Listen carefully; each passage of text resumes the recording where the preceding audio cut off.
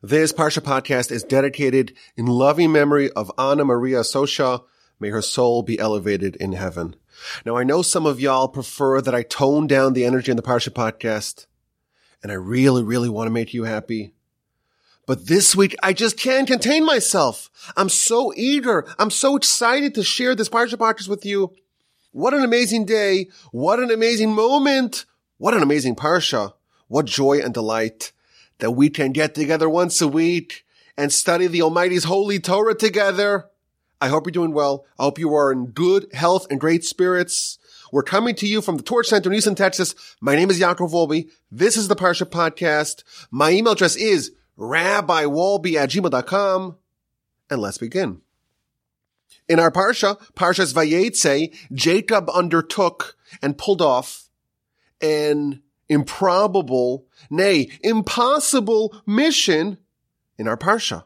He travels naked and penniless to a foreign country. Rashi tells us that on the way he was robbed of all his possessions except a walking stick. And he's going to this foreign country to find a wife. And he has no assets. And he has to get the wife from the wiliest trickster of all time. Not only that, he has to beget a nation. And he has to avoid pitfalls. He has to avoid getting corrupted by Laban's sins. And he has to manage 4 wives and all their children and all their competitiveness. And he has to return to Isaac with the nascent nation in tow. And Jacob pulls it off marvelously, flawlessly. He gets the 4 wives. He gets the 12 children. He maintains his complete fidelity to God. Next week's Parsha we read how he tells Esav that he, despite being in the proximity of Laban the sinner, he maintained all 613 mitzvos. He survives the 20-year encounter with Laban and emerges unscathed. If you think about it, in our Parsha, it details the story of the founding of our nation. Jacob, of course, next week's Parsha is going to be renamed Israel.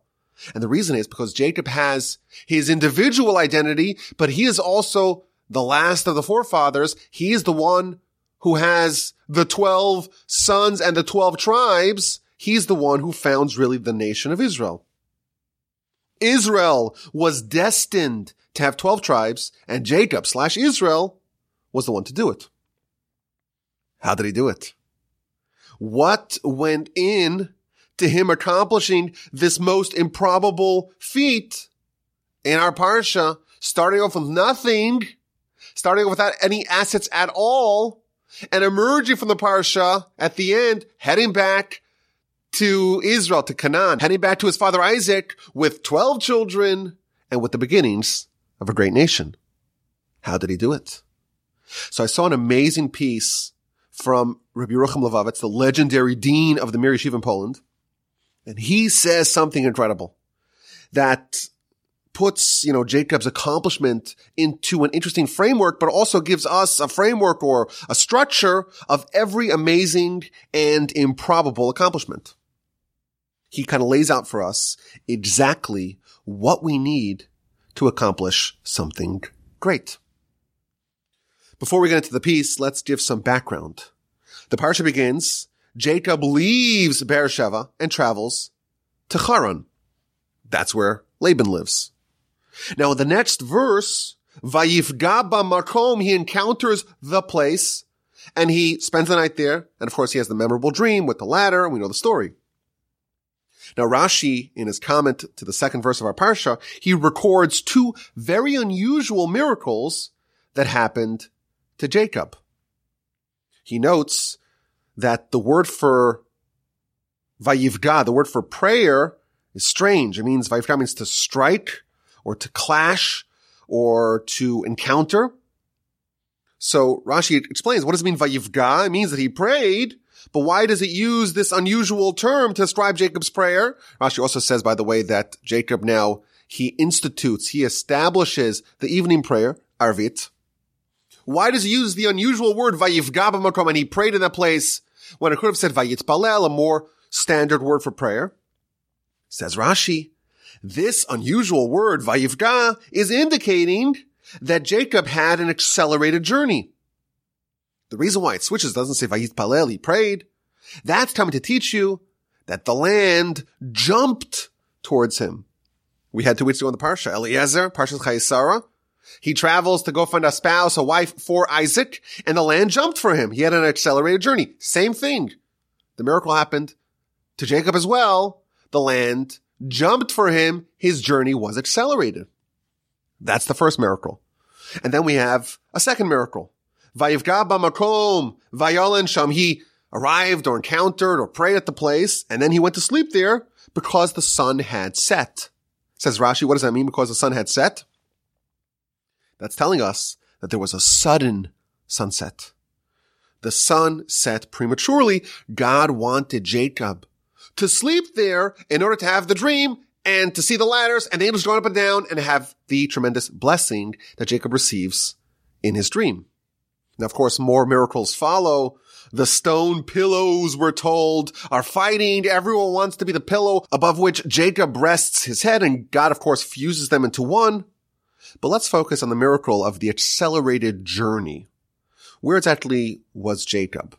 So, of course, we know this event, this seminal event of Jacob's life, happened on Mount Moriah, on Temple Mount, the exact same place where Abraham offered Isaac as a sacrifice, the binding of Isaac story, on that famous mountaintop. In fact, the verse says that after Jacob wakes up and he makes a vow, he also renames the place. He calls it Beth El, the house of God. And that, in fact, is one of the names of Temple Mount. The Talmud tells us that Abram, Isaac, and Jacob had 3 different names for this mountain. Jacob named the mountain a house. Abraham originally called it a mountain, Har Yera'eh. Isaac called it a field, and Jacob called it a house, says the Talmud. This corresponds to the first, the second, and the third temple. The first temple corresponds to Abraham, and it was like a mountain. The second temple corresponds to Isaac, and it was like a field. And the third temple, to be built speedily in our days, corresponds to Jacob, and that is a house. That's the permanent temple, never to be destroyed. So where is Jacob? Where does this amazing nocturnal prophecy with the angels going up and down the mountain and God appearing to him in his dream, where is that happening? It's happening on Temple Mount in Jerusalem. But here's the problem, the Rashi asks. The verse also tells us that after it says that Jacob renamed it Beth El, Beis El, the house of God, it tells us the original name of the city, and that is Luz. The city used to be called Luz, but now Jacob renamed it Bethel. And here's the problem. Luz is not Jerusalem. So how can Jacob be in Jerusalem on Mount Moriah and rename the mountain, yet also be in the place formerly known as Luz? So Rashi offers a very novel resolution. Jacob was in Luz, and Jacob also was in Jerusalem. Because when it says that the trip was accelerated, the land jumped for him, that doesn't mean that Jacob was ushered from where he was and he went much faster. He fast forwarded to Temple Mount. Oh no, Temple Mount, Mount Moriah, Jerusalem, uprooted itself from Jerusalem and went to him. Jacob didn't go fast to the mountain went fast to him. So the actual land that he was, the place where he was in, was a place called Luz. He renames it Bethel. But it was also on Temple Mount because the way Jacob's trip was expedited, it was that the mountaintop uprooted itself and brought itself to Jacob, who was in Luz, and he renamed that place Bethel. And then I guess the mountaintop picked up and went back west to Temple Mount and once again reestablished itself there. Very interesting Rashi. When Eliezer, he was traveling to Rebekah, and that trip was expedited, he went fast. The people moved fast. Here is a different kind of expedited journey. The land uprooted itself and jumped towards him. Okay, this is really interesting. And Rashi continues with a further question. We know that Jacob is traveling from Canaan, from the land that we call today the land of Israel. He's escaping. His brother wants to kill him, and he's traveling east. And if you understand the layout, you would have Canaan, and they're in Beersheba. And if you were to travel east from there, you would first encounter Temple Mount. And as you travel further east, you would encounter the city of Luz. And you go even further east, you go to Haran. If you read the verse, it says he went to Haran. And only afterwards did he travel to Bethel, to Luz, to Mount Moriah. Says Rashi something very fascinating. When Jacob passed Temple Mount, why didn't he stop there? Answers Rashi, he did not pay attention. He did not decide to go and pray there. And therefore God said, if you don't want to pray there, I'm not going to force you to pray there. I'll let you go. And he arrived all the way to Haran. He traveled all the way from Beersheba, all the way across the Arabian desert, and arrived in Haran. And that's the first verse of our parsha. Jacob departed, he left Beersheba, and he went to Haran. But when he arrived in Haran, he said, oh no, I made a big mistake. Is it possible that I passed by the place, Temple Mount, where my forefathers, where Abraham and Isaac prayed, and I didn't pray? So he made a decision. He paid attention. He decided to go back. And he went back, and he arrived to Bethel. So he went back further west, from Haran back to Bethel, also known as Luz. And when he got there, halfway back, the Almighty expedited it and made the land jump to him, uprooted the mountain, and brought it to Luz. So Rashi is explaining Jacob's journey. He left Beersheba, and he's heading east. And he passes Temple Mount, and he doesn't stop there. He continues east, and God says, you know what? If he's not stopping, I'm not going to stop him. And then he continues. He passes Bethel, then called Luz, and doesn't stop there, and he continues east. And again, God lets him go. And he arrives in Haran. He arrives in the city of Laban, and he says, oh no, what did I do? I passed Temple Mount, where Abraham and Isaac prayed. And he didn't stop there. So he turns around, and he travels several days to get back west, and he arrives in Bethel and Luz, and then Temple Mount jumps to him, and he prays, and the sun sets, and he goes to sleep, and he has a dream, and he wakes up and renames the city, formerly known as Luz. He renames it Bethel. That is the background of how Rashi understands what happened, how Jacob ended up in this place for this nocturnal prophecy. Now the Ramban, he totally disagrees with Rashi. He asks a series of questions. He says, wait a minute, the Talmud makes a list of 3 people that had the same miracle, that the land jumped, or they jumped through the land, they expedited their journey. And how could Rashi say that Jacob's version of this miracle is different than Eliezer's version of this miracle? Question number 1. Question number 2, the Talmud implies that it was Jacob who was moved fast to Temple Mount, not vice versa. And also, the Ramban asks a third question. It's illogical.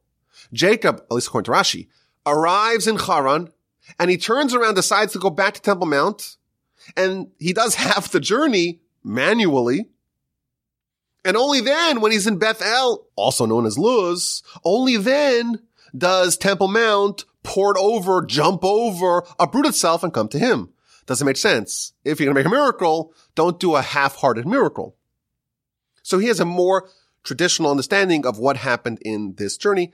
Take a look at the Ramban at great length. But regardless, everyone agrees that Jacob went all the way to Haran. He arrived in the city of Laban, the destination, and he turned around, and either he immediately jumped to Temple Mount, that's how the Ramban would explain it, the once in 3 times of history miracle, or he traveled manually halfway to Luz, and then the mountain atop itself traveled to him. But first he went to Haran and made a decision, a very consequential decision, to turn around. That's the background of this piece in Reb Yerucham. Now, Reb Yerucham focuses on a very interesting dynamic in this whole story. He passes Temple Mount on his original journey, and it would be very appropriate for him to stop and pray, but he fails to pay attention. He doesn't stop, and God says, I'm not going to intervene. And he arrives all the way in Haran, and he gets there, and he says, oh no, is it possible that I made a mistake? Is it possible that I passed by? I traversed the land and the location where Abraham stopped and prayed, where Isaac prayed, and I didn't pray? So he made a decision. He decided to turn around. He retraces his steps, and then a miracle happens. An amazing thing here. God did not nudge him or prompt him to stop initially. Had he done nothing, had he arrived in Haran and said, you know what, I'm here already, let me go find Laban, let's get this process underway, and he didn't turn around, what would have happened in that counterfactual world where Jacob did not turn around? He would never have gotten the dream. He would never have seen the ladders with the ascending and descending angels, and he wouldn't have gotten all those blessings. But he turned around, and he, in fact, did receive those blessings. And what blessings did he get? What did Jacob, and consequently all of Israel, gain thanks to his decision to turn around? So let me read you 3 verses. Chapter 28, verse 13, 14, and 15. And behold, this is Jacob's dream. Hashem was standing over him, and he said, I am Hashem, God of Abraham, your father, and God of Isaac. The ground upon which you are lying, to you will I give it, and to your descendants.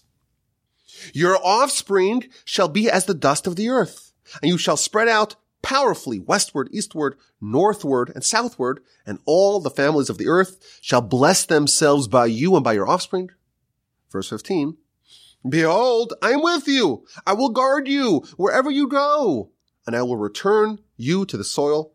I will not forsake you until I will have done what I've spoken about you. This is a pretty robust and meaningful and impactful blessing. God promises to give Jacob and his descendants the land. His descendants will be as numerous as the dust of the earth. You will proliferate and expand in every direction. All the families of the earth will be blessed through you and your descendants. God promises to be with you, to guard you, to bring you back here. God says, I will not abandon you. This is an incredible blessing. This is a blessing that even today we are benefiting from. And the only reason why he got it is because when he arrived in Haran and he realizes that he made a mistake, he decides to turn around and go back. That triggered miracle number 1 of expediting the journey, either, the way Rashi understands it, uprooting the mountain, bring it to him, or the way the Ramban understands it, having him fast forward to Mount Moriah. But then he gets all those miracles. The lever, the trigger, the fulcrum that tipped all those blessings his way was that he made a decision to go back and pray where his forefathers prayed. Is this the most important decision of all time? We see that Jacob's mission in our Parsha is pulled off flawlessly. How did that happen? How was he so successful? Because of this blessing. Because God was with him every single step of the way. God never abandoned him. There were no lapses in the complete divine protection. And how did he earn that? How did he merit that divine Kevlar and blessing?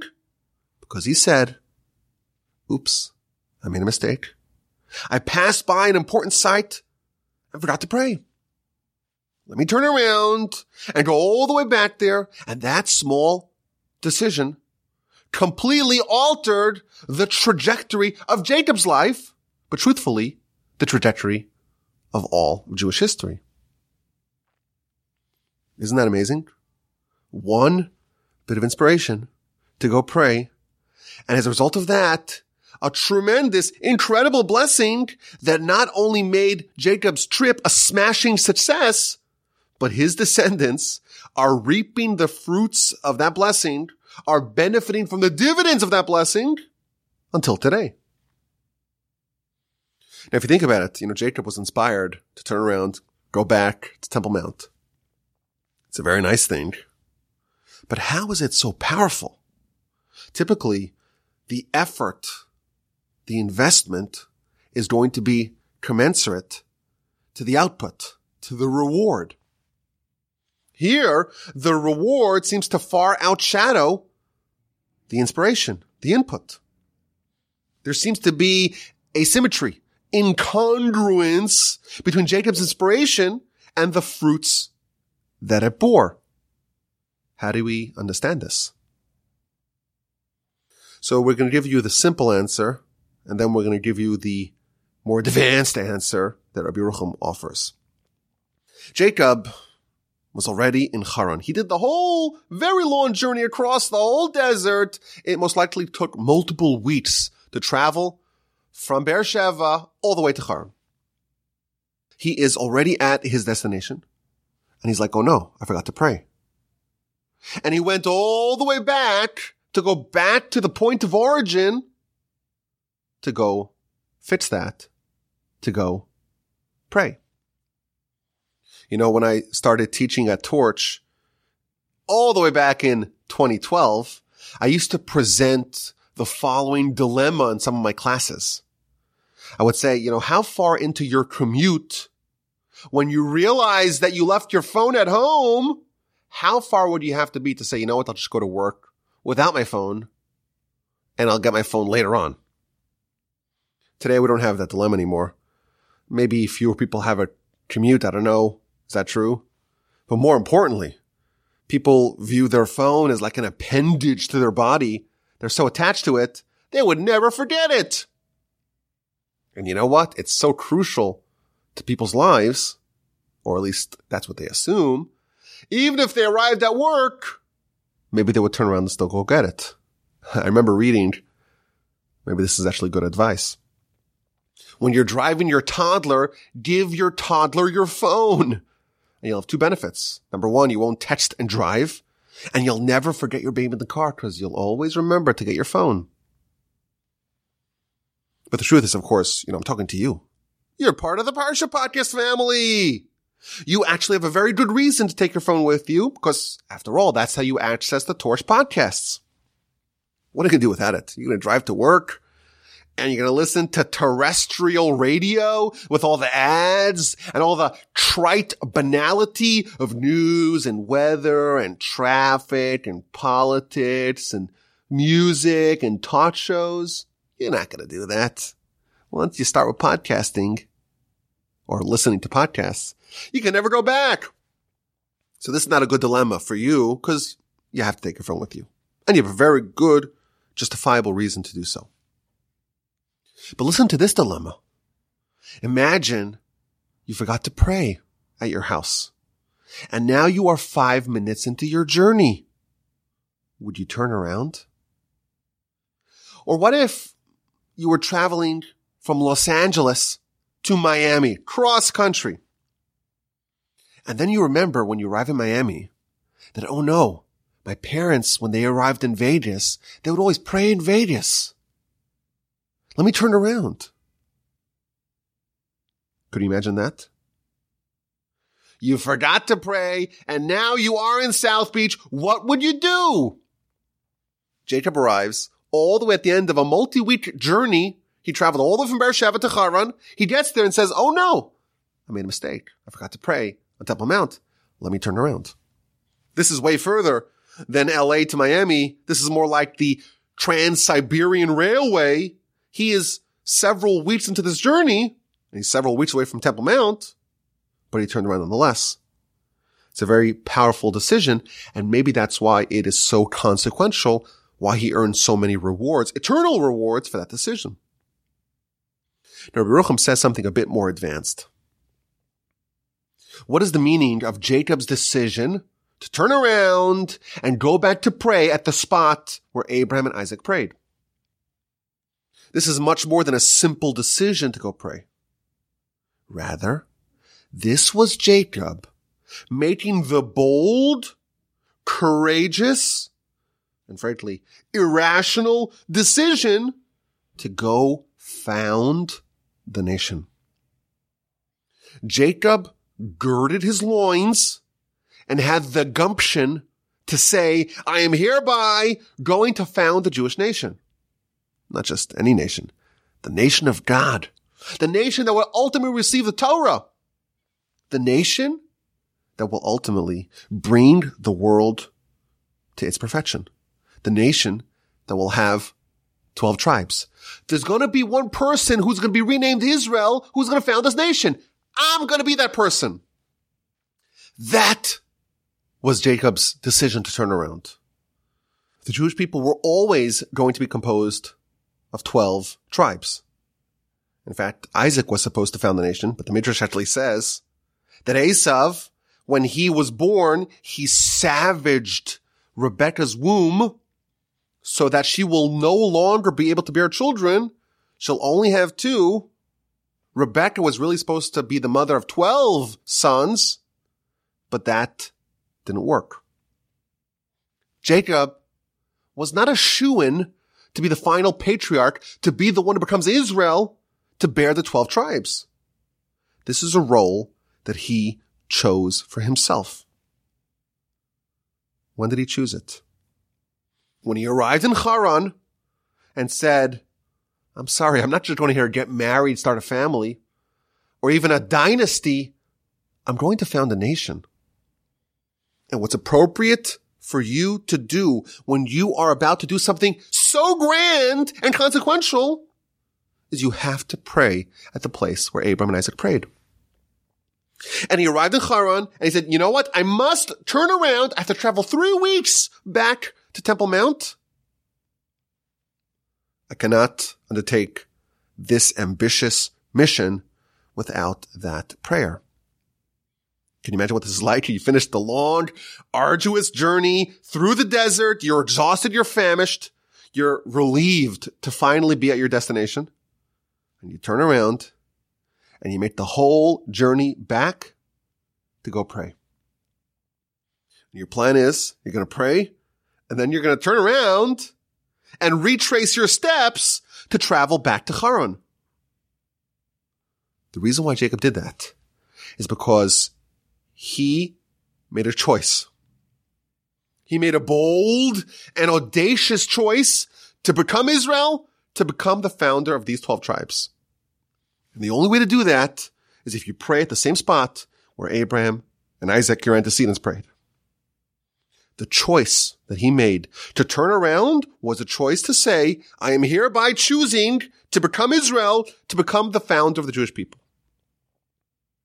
Can you imagine what kind of guts it takes to undertake that initiative? How much brazenness, how much chutzpah does it take? Says Rabbi Yerucham, in the merit of that chutzpah, Jacob unlocked all those miracles and blessings. In the end of chapter 5 of Chapters of Our Fathers, we read, Havi'az kanamer, you should be bold like a leopard. Vikal kanesher, and light like an eagle. Viratz katzvi, and running swiftly like a deer. Vidibor ka'ari, and mighty like a lion to do the will of your Father in heaven. The first step of every grand accomplishment is to be bold, to be brazen, to be gutsy like a leopard. Normally, the Musar masters tell us we prize or we strive to be unassuming, to be modest, to walk with modesty with God. Jacob, in fact, was praised in last week's parsha for being unassuming and modest. This is totally out of character for him. To say, I am going to be the one who's going to found this nation, that's a very bold and a bit irrational thing to say. But the only way to do something so big, the first step that is needed to undertake something massive, is to be a bit bold and a bit irrational. And to turn around and march back to Temple Mount and say the proper way to found this nation is to first pray where Abraham and Isaac prayed, and to banish any timidity and meekness and go for it. Now, Rabbi Yerucham contrasts Jacob's boldness with Aaron's diffidence. In Leviticus chapter 9, this is in the beginning of Parshas Shmini, the tabernacle is finally built, and Moshe tells Aaron, Krav el hamizbeach, approach the altar and go bring the sacrifices. And Rashi tells us that Moshe was nudging Aaron because Aaron was a bit diffident. He was a bit hesitant. He was unsure. He was justifiably scared to walk into the sanctuary to do the sacrifices. Who could say about themselves that they are in fact worthy of this? Aaron had the understandable uneasiness, uncertainty, bashfulness, didn't want to do it, was scared to do it. And Moshe nudged him. This is what you need to do. This is what you were chosen to do. Jacob is bold like a leopard to make this great undertaking. And once he makes that decision, all the paths are opened before him. The land jumped, or he jumped. The blessings were given. The obstacles were cleared. His path was set.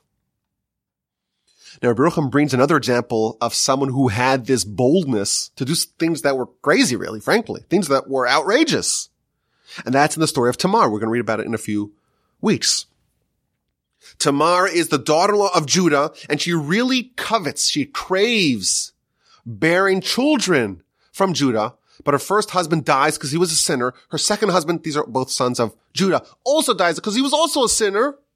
Judah assumes that she is dangerous, she's a problem, sends her away, and she realizes that the only way that she can merit to bear children from Judah and to be one of the forebearers of Messiah is if she does something completely unorthodox and completely outrageous. She dresses up like a prostitute and seduces Judah. Now, we're also told by the commentaries, Rashi brings this down, that she was such a modest person, even though she was Judah's daughter-in-law, he didn't know anything about her. He didn't even know what she looked like. That's how modest she was. And this modest girl, this amazing, incredible, noble woman, dresses up like a prostitute, goes to the crossroads, and seduces Judah, and eventually gets what she wanted. How gutsy was this decision? How difficult was this decision? Later on, when she is accused of a crime she did not commit, she was willing to go into a fiery pit, into a furnace to die, and that was hard. Says Rabbi Yerucham, the decision to get dressed up like a prostitute was even harder. And this is an example of someone doing something so outrageous and so fiercely bold. The only way that you can unlock something as great as what she got. You got to be bold like a leopard. But being bold is just not enough. There are 3 more steps that are needed until the mission is completed. You start off by being bold like a leopard. Then you have to take flight like an eagle. You got to run as fast as a deer and to be as mighty as a lion. We're told there was a second woman who was as bold as Tamar, and that is the wife of Potiphar, and she tries to seduce Joseph for the same reasons that Tamar tried to seduce or successfully seduced Judah. But there's a big difference. The wife of Potiphar, she ends up a villain because she did not consummate these 4 steps. She was bold like a leopard, but she couldn't bring it home. She wasn't mighty like a lion to make sure that this entire process is pulled off without any stumbles. This is the story of our parsha. Jacob starts off with nothing, but he makes a firm, if totally irrational, decision to go found the Jewish nation. He heads back to pray. He has unlocked step 1, But the story, of course, is not complete until he navigates the tricky relationship with Laban, which he does with exquisite skill. But he doesn't lose sight of the big picture. And when there's a scandal and his wives were switched, and that threatens to derail his plans, he remembers that God promised him that God will be with him and will not abandon him. So he's calm. He maintains his composure. And despite spending 2 decades with one of the worst villains of all time with Laban, he does not violate even one of the 613 mitzvos. He doesn't steal even a small pin from Laban. He maintains his complete integrity. He never once loses sight of his mission. He has the ferocity, the boldness of a leopard, but he also has the might and the enduring vigilance of a lion. There's a really interesting phenomenon in our parsha that appears in our parsha and not even one other time in the whole Torah. And that is that there are no paragraph breaks, no psuchot and stumot as they're called, no breaks in the Torah between sections. What this means is that Jacob did not have any breaks. For 20 years in our parsha, he never broke character. His vigilance did not yield for a second. He never lost sight of his mission. It was one continuous, uninterrupted mission, and his concentration and his focus never broke. It started off with boldness of a leopard, but it was brought home with might of a lion. There's a fascinating idea over here. You know, we probably think highly of ourselves. We all have an ego. But the truth is, very few of us are completely devoid of imposter syndrome. We're scared. We're hesitant. We're diffident, like Aaron. But the only way that we can ever do something big, accomplish our mission to its fullest, is if we undertake the grand initiative with boldness and gumption. Perhaps, like Aaron, we will need a small nudge from Moshe. But regardless, we have to face the task before us and go do it. We have to be aggressive believers in ourselves. We have to have a bit of a little irrational confidence. And Jacob in our parsha is the poster boy of what it means to be bold like a leopard. Starts off with nothing. He's naked. He has just a walking stick. At the end of our parsha, he has 4 wives, 12 children, an abundance of wealth, with the nascent nation in tow. All that started when he made a decision to turn around and head back to where his father and grandfather prayed. He had the gumption, he had the chutzpah to believe in himself and to do it. You know, you see when Israelis come to America, you've seen that? Israelis come here, they don't speak the language, or maybe they do with a broken accent, and they don't really know the culture so well, but they almost all of them, to a man and a woman, they have this chutzpah, this boldness, this ferocity, this brazenness to say, I can make it big. I'm going to America and I'm going to become rich. And you know what? A lot of them pull it off. And us Americans, you know, we have all this ability and familiarity with the culture of the language, but this is something we can learn from them. We can learn from Jacob. You have to be bold and aggressive. Believe in yourself. Go for it. And you know what? Once you do that, you can move mountains. This summer, I was, of course, visiting the Northeast.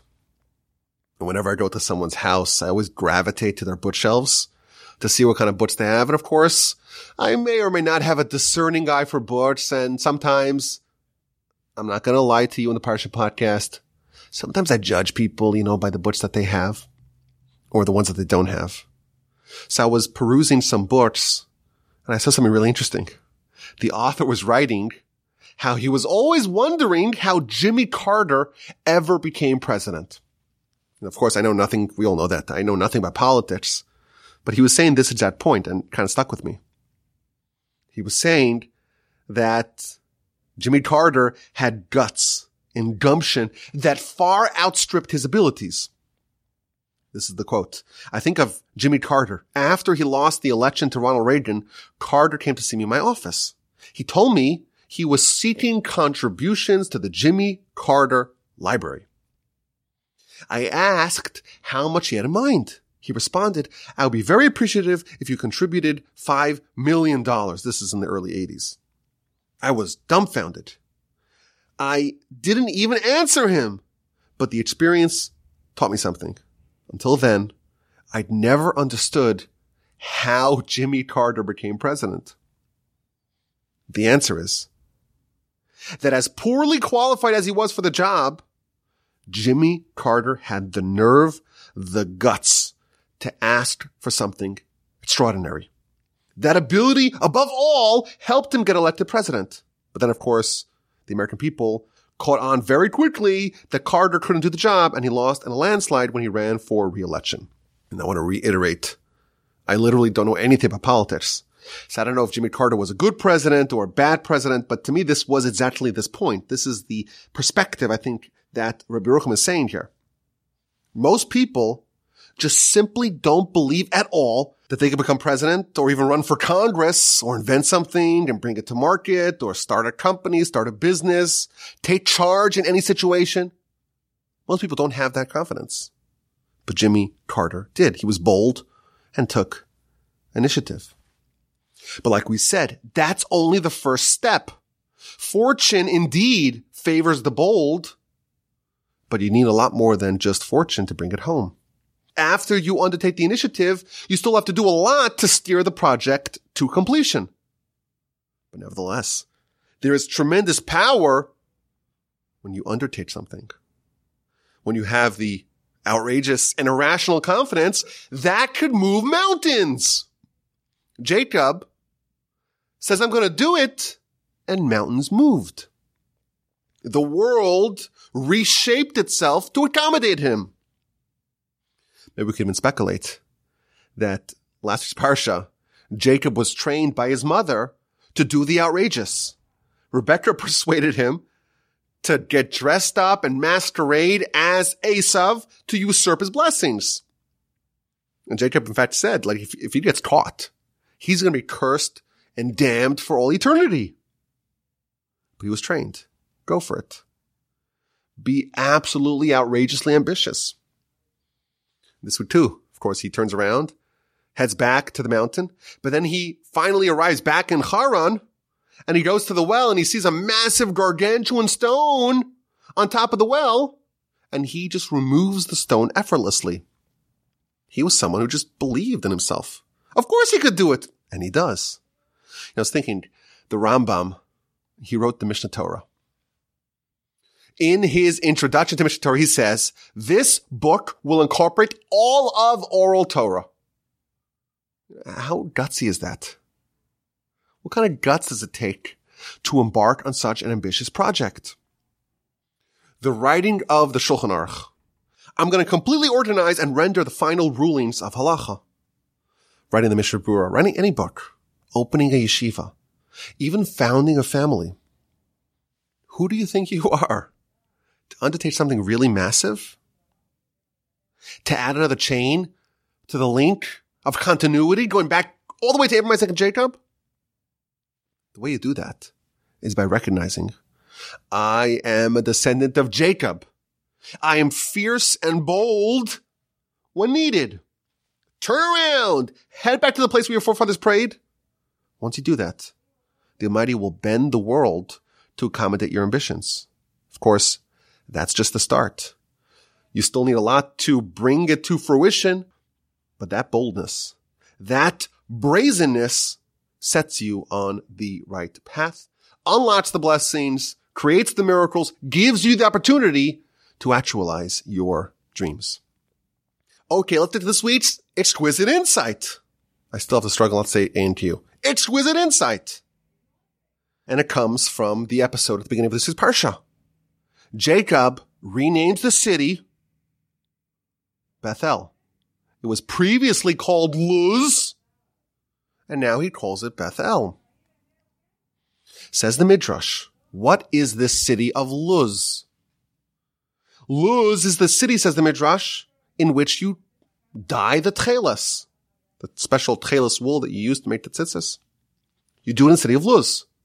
Luz is the city that Sancheiriv, who reorganized the entire world, he didn't conquer the city. Nebuchadnezzar, that destroyed the entire land, did not destroy the city. Luz is the city that even the angel of death has no control over. The people, the inhabitants of the city of Luz, they get to choose when they die. When they're ready to go, they leave the city, they go outside of the city, and only then they can die. This is the one city, the city of Luz, we're told in the Midrash, that the angel of death has absolutely no control over. The Talmud, the book of Sotah, page 46b, tells us that there was apparently, at least, different city called Luz with the same characteristics. Again, we're told there's a city of Luz, mentioned in the book of Judges. And again, it tells us these four things. They colored the tcheles. Sancheiriv was not able to reassemble the city or move it around. Nebuchadnezzar couldn't destroy it. And even the angel of death has no control over the city. There is a city, or at least the concept of a city, called Luz, that is immune to the angel of death. Sancheiriv and Nebuchadnezzar cannot touch it. And that is where you die to tcheles wool. What does this all mean? So there's another really interesting midrash. This is in Vayikra Rabbah 18:1. It tells us that the Roman Emperor Hadrian was crushing bones, human skeleton, human bones. And he asked the great sage Rabbi Yehoshua bar Hanania, where does the Almighty blossom man in the future? In the future, we believe in the resurrection of the dead. What is the kind of beginning of the blossoming of man anew? So he tells him it's from a bone called Luz, not the city of Luz, but the bone called Luz, which is part of the spine. He says, is that true? So the emperor was a bit incredulous. He says, bring me that bone. So they brought him the bone, and he put it in water, and it didn't become brittle. And then he tried to grind it, and it didn't become dust. And then he tried to burn it in a fire, and it wouldn't get consumed. And then he said, you know what? I'm really going to destroy this Luz bone. He put it on an anvil, and he tried to shatter it with a hammer, but the anvil and the hammer snapped, but not the Luz bone. There is an indestructible little bone called Luz that will serve as a seed for the future body blossoming from the ground in the resurrection of the dead. This Luz bone, it's somewhere along the spine, either on top or on bottom. According to the Kabbalists, it's right under the tefillin at the top of the spine. Others say it's at the very bottom of the spine, but there is this bone, really small bone, we're told, that serves as the seed for the future you after the resurrection. Now, why does this Luz bone have this tremendous property of being the one that reinvigorates the body and resurrects the body? So we're told in the commentaries that this is a completely spiritual bone. It only consumes nutrients from spiritual meals, specifically the Malava Malka meal that we eat after Shabbos. There's one meal a week that we eat when we're totally full. You've just been binging on food the whole Shabbos. Shabbos is over, you make Havdalah, and you're supposed to make another meal called the Malava Malka meal. That meal, it's just a spiritual meal, because there's no physical appetite for any food then. And it's just a mitzvah, there's no desire at all, and the spiritual bone only consumes from the spiritual meal. And of course, what does this have to do with anything? Here's the insight. Not quite the exquisite insight, just the insight number one. When was death decreed upon mankind? When did man become condemned to have to die? with the sin of the eating of the tree of knowledge, with the sin of Adam. Well, when was that? When did Adam eat from the tree of knowledge? Well, that was Friday afternoon. And Adam consumed the fruit, and that was absorbed by every part of Adam's body, Adam and Eve as well. And that food, that consumption, that nutrients was like venom, and every part of your body that consumed from that fruit is now condemned to suffer from death as a result of it absorbing that part of the fruit, absorbing the fruit of sin.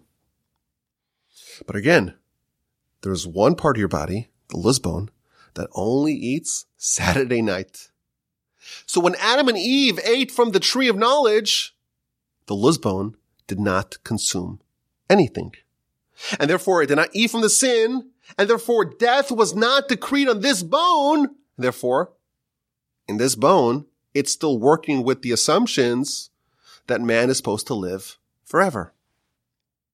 The Kabbalists elaborate, this bone is the opposite of the rest of the body. When you are alive, it seems dead.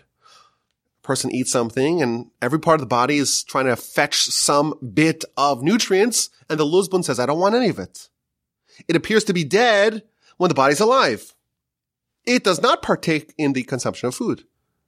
But when you're dead, all the rest of the body is dead, it is still alive. It is death resistant. And thus the concept of luz, both the luz bone and the luz city, are the same. They are all death resistant. Sancherib can't touch it. Nebuchadnezzar can't touch it. Tcheles is the color that symbolizes eternality. That is where it's done in the city of Luz. The angel of death has no way to enter the city because, like the Luz bone, the Luz city is death resistant. Now Jacob, he renames the mountain Beth El, but the city used to be called Luz. Chapter 28, verse 19, the beginning of our parsha. Ve'ulam Luz Shem Ha'ir L'Rishonah. However, Luz was the name of the city initially. So the Kabbalists tell us something really fascinating. The Ve'ulam, the word Ve'ulam, which means, however, those four letters, Vav, Aleph, Lam, and Mem, they stand for V'ne'eman Ata L'Hachayos Mesim. This is the word that we say in our prayer, and you are trustworthy to revive the dead. Ve'ulam, we trust you to revive the dead. And the verse continues, Luz Shem Ha'ir L'Rishonah. Luz Shem Ha'ir L'Rishonah. Luz was the name of the city initially, but the word Ha'ir, which means the city, can also refer to waking up. Like hit or rerut, to wake up. So you could read this verse, Ve'ulam, and the resurrection of dead will happen, or Luz is the beginning of the resurrection. The first to wake up is the Luz. Fascinating stuff here. That's the exquisite insight. The exquisite insight is that hinted to in our parsha, the Kabbalists tell us, is this idea of the Luz bone being the first one to awaken from the dead. Now it's interesting, Jacob, the Talmud tells us, he never died. He represents the Luz. If you look later on the parsha, when Jacob is manipulating the mating environment of the animals, chapter 30, verse 37, it tells us that Jacob made sticks out of luz tree. Vayikach lo Yaakov makel livneh lach viluz. He took luz, which is an almond tree, but again the same word. Jacob is forever associated with this idea. Jacob is resistant to death. Now, one more important point, or maybe two more important points. For the wicked people who don't have any spirituality in their lives, this bone is never fed. If you're not spiritual in your lifetime now, the luz bone will die and wither even when you are alive. And finally, some say that cremation actually does destroy it. And therefore, if this is pertinent to you, do not make that tragic and short-sighted decision of getting a cremation. If grandma or grandpa really want to get cremated, violate their will. Bury them in a Jewish burial ceremony. They will thank you forever. So that's the end of this week's Parsha podcast. And I know you wanted me to be calm and measured and reserved and withdrawn. And I couldn't do it. I tried. I could not do it. I'm too excited. What an amazing parasha. What an amazing lesson. Thank you, Rabbi Rocham, for this incredible idea. Be bold and fierce like a leopard. This amazing insight, this exquisite insight of the Lizbon. I thank you for listening. Have an amazing rest of your day. Have a fantastic and splendid and sensational and incredible and outrageously enjoyable Shabbos upcoming. And please, with the help of the Almighty, we'll talk again next week. The email address is rabbiwolbe@gmail.com.